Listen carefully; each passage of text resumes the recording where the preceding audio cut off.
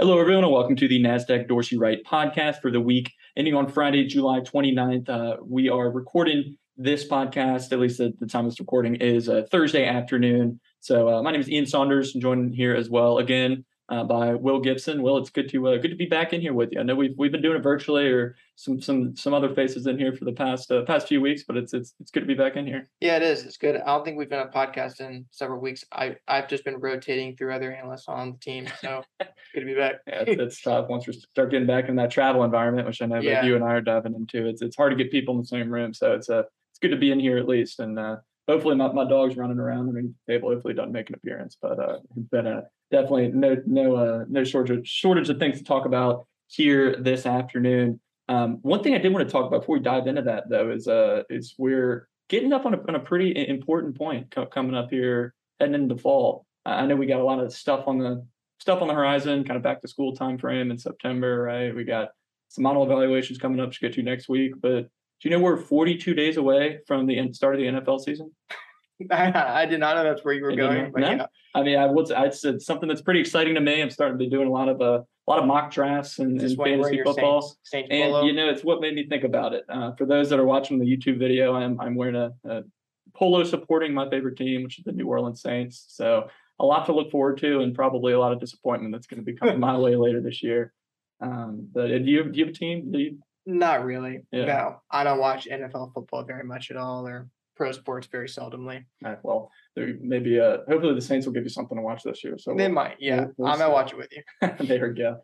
But I mean, heading back into the market side of things, I mean, there's a lot of stuff on the horizon, right? I mean, we had a huge week this week just from a news perspective with different earnings related news, different Fed Reserve related news, different CPI related news. I mean, just every day there seems to be nothing, no shortage of kind of potential headwinds or tailwinds. Who knows what they're going to be coming in, and the market just keeps going higher. At least over the past couple of days, we saw some very strong improvement yesterday after the Federal Reserve came out. They raised interest rates on Wednesday, so recording this Thursday. They raised interest rates by 75 basis points. There were some rumblings, and some Fed futures were pricing in the potential for 100 basis points, but it was not the case. It was a 75 basis point raise, and there's some interesting kind of guidance, or really kind of lack of continued guidance moving forward, that I think spurred a lot of that big market movement later yesterday afternoon. But that led to some notable technical improvement on some of the major indices that we were looking at. So taking a look at some of those broader ETF representatives, right? So you have the S&P 500 broad ETF representative from State Street there, ticker SPY, moving up, returning to a buy signal with movement over the past week or two. And then with movement today is now testing that longer term bearish resistance line, that negative trend line that's been in place since May. So it's gotten closer to testing that line before. We're ticking up at a current chart level, at least at the time of this recording, at around 405. With that, which is right at where the resistance line is currently in place. So if it gets to 410, you'll see a breakthrough back into a positive trend there. I mean, that would be a good sign for the kind of core equity representative that a lot of people look toward. Yeah, definitely. I think over the past week, and we'll probably end with this as well, but a lot of the bad news has been taken as good news for the equity market. So like you said, this is a good trend line test for your large cap domestic benchmark. Post that bearish resistance line, you have a notable level of resistance at 415. So should you break through and get back into positive trend, I think that's going to be an important test. We'll mention it elsewhere on our podcast today, but the June rally highs are going to be important to monitor. And some of the other broad domestic equity funds, you're seeing some similar behavior from, like if we pivot over to the Invesco QQQ Trust, QQQ, you're not at the bearish resistance line, but you're getting close as well. So that is also within striking distance. Before you get to that point, you are going to have a test of 310 resistance on that fund. But overall, similar picture, triple top break for the Qs, eyeing towards the positive trend line. So pretty positive. Yeah, it's interesting to see that those have a similar. You're looking at the S&P, SPY prior to today's move. I mean, down 15.5%, let's say. So on a year-to-date basis, not from highs, just on a year-to-date basis, down 15.5%. Trading just above now the middle of that 10-week trailing trading band, kind of on a normalized position, trying to break out of this kind of period of consolidation we've seen over the past couple of weeks. Q's pretty similar picture, return to a buy signal, triple top break, trying to break out of this kind of period of consolidation. But you're down almost 23% in QQQ just on a year-to-date basis, right? So I think it'll be interesting to see kind of how that dynamic plays out with those more growth heavy NASDAQ 100 names, seeing if they can get a little bit more push to the upside, which is typically kind of a good sign coming out or trying to come out of a bear market environment, right? Yeah, growth peeping its head up over the past couple of days, watching sectors like technology, consumer discretionary, communication services. I mean, just dogs of the year, laggards, weak areas are coming back online. And that's very typical of bear market, either bear market rallies or starts of new bull markets where you get that laggard outperformance at or near the bottom. So if this turns out to be it, maybe we can point to the weeks that started happening now. One other area coming out of kind of bear markets that you want to watch for are going to be small caps. Sticking with your major market ETF representatives from iShares Russell 2000 ETF IWM. This one I think is maybe the more interesting one that we've looked at today so far. S&P and the Qs testing that bearish resistance line. IWM actually already broke through this bearish resistance line, so meaning it's back in a positive trend by technical point figure standards here. Has a lower fund score at the time of this recording. You're still getting a lot of drag from that technical score, but in terms of absolute improvement, I mean, it's down 18% this year, but in terms of absolute improvement, consecutive buy signals, I think this is something to watch. Yeah, that's a good. I mean, all three of these fund scores are pretty low, right? I mean, it's interesting to see SPY and QQQ both have a 2.22 fund score. I mean, they're exactly the same, down to 100 point through trading on Wednesday. We'll see how that shapes out after trading this Thursday. Both are up notably at the time of this recording on Thursday afternoon. So IWM kind of lagging a little bit, small caps 1.98, but I mean, they're pretty close.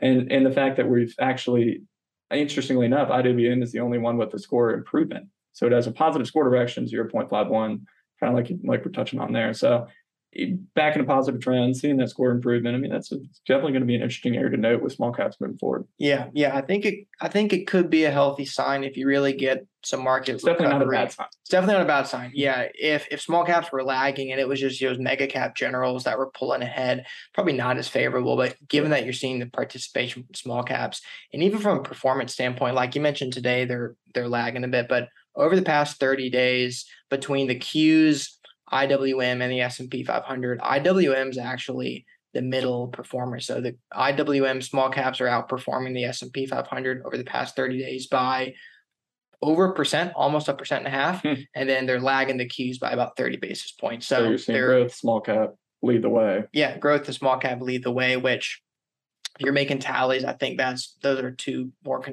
constructive tallies to add here. Yeah, certainly. And I mean, we've seen some absolute improvement, right, on some of these, looking at some of these just major equity market representatives. I mean, we've seen some notable improvement on some of the individual stock perspective too. I mean, a lot of earnings coming out, a lot of bigger names reporting earnings over the past week.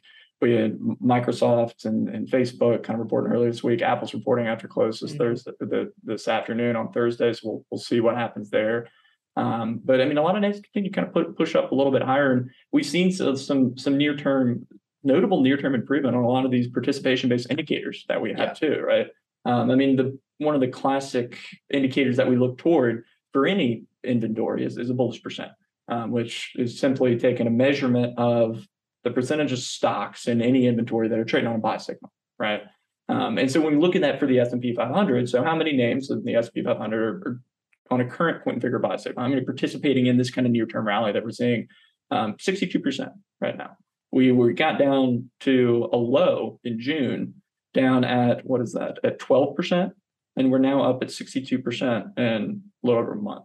That's pretty massive improvement. We tend to see, I mean, you and I talked about the bullish percent for the S&P 500. It does tend to move pretty extreme readings. Tends to go pretty hot and cold quickly, right?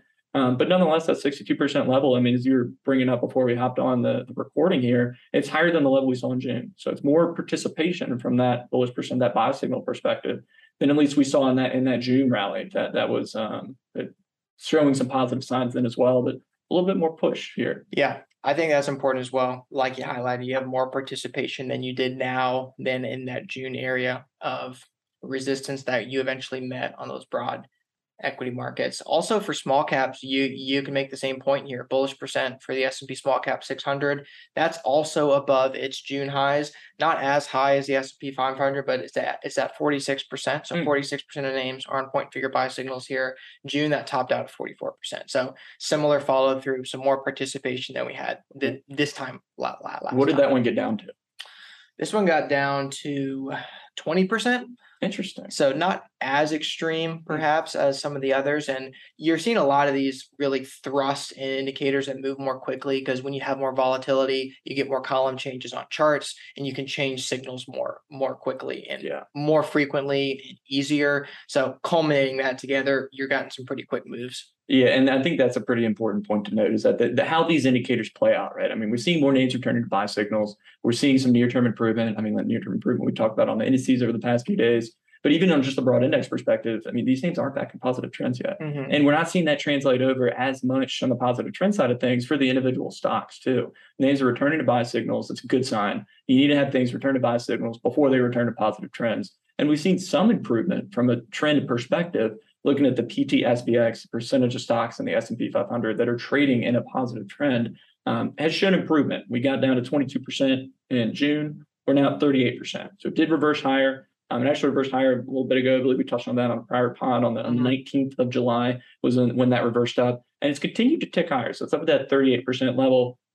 Not as high as we've been prior, which would be expected given the continued declines. It's going to take more work to get back to a positive trend. But that's definitely another pretty important indicator to note, to see how much closer that can get to that 50% level, which is kind of the line of demarcation we typically look toward. Yeah, and that's typically where you see better market environments, when half of stocks or more are in positive trends. So we're moving in the right direction, although we're not necessarily at the field position that we want to be in. We had to start from somewhere. So that's also a positive sign on the equity space. So a lot of indicators. I was looking this morning after a good day yesterday, good day today. There's really not a ton of other near-term indicators to look for that need to reverse up. Certainly some intermediate and longer term, but on the near term, you have a lot of things pointing up right now. Yeah, and I think that'll be pretty interesting to monitor. I mean, as we touched on with some of these broader index representatives, there's some notable overhead resistance that we see coming up from prior rally highs for the S&P, prior rally highs for the Qs. That to see, I mean, if we encounter some difficulty kind of breaking through those levels, you might see some of these near-term indicators slip down, which, as you said, I mean, the more reversals we see, the potential for more changes down the road. So that'll be definitely an interesting point to monitor as we approach some of these rally highs from the S&P and from other indices, to see how that affects some of these kind of near-term participation indicators. Because while we might expect it to just go from top to bottom, or from bottom to top, like we saw in late March, early April of 2020, that's typically not going to be the case.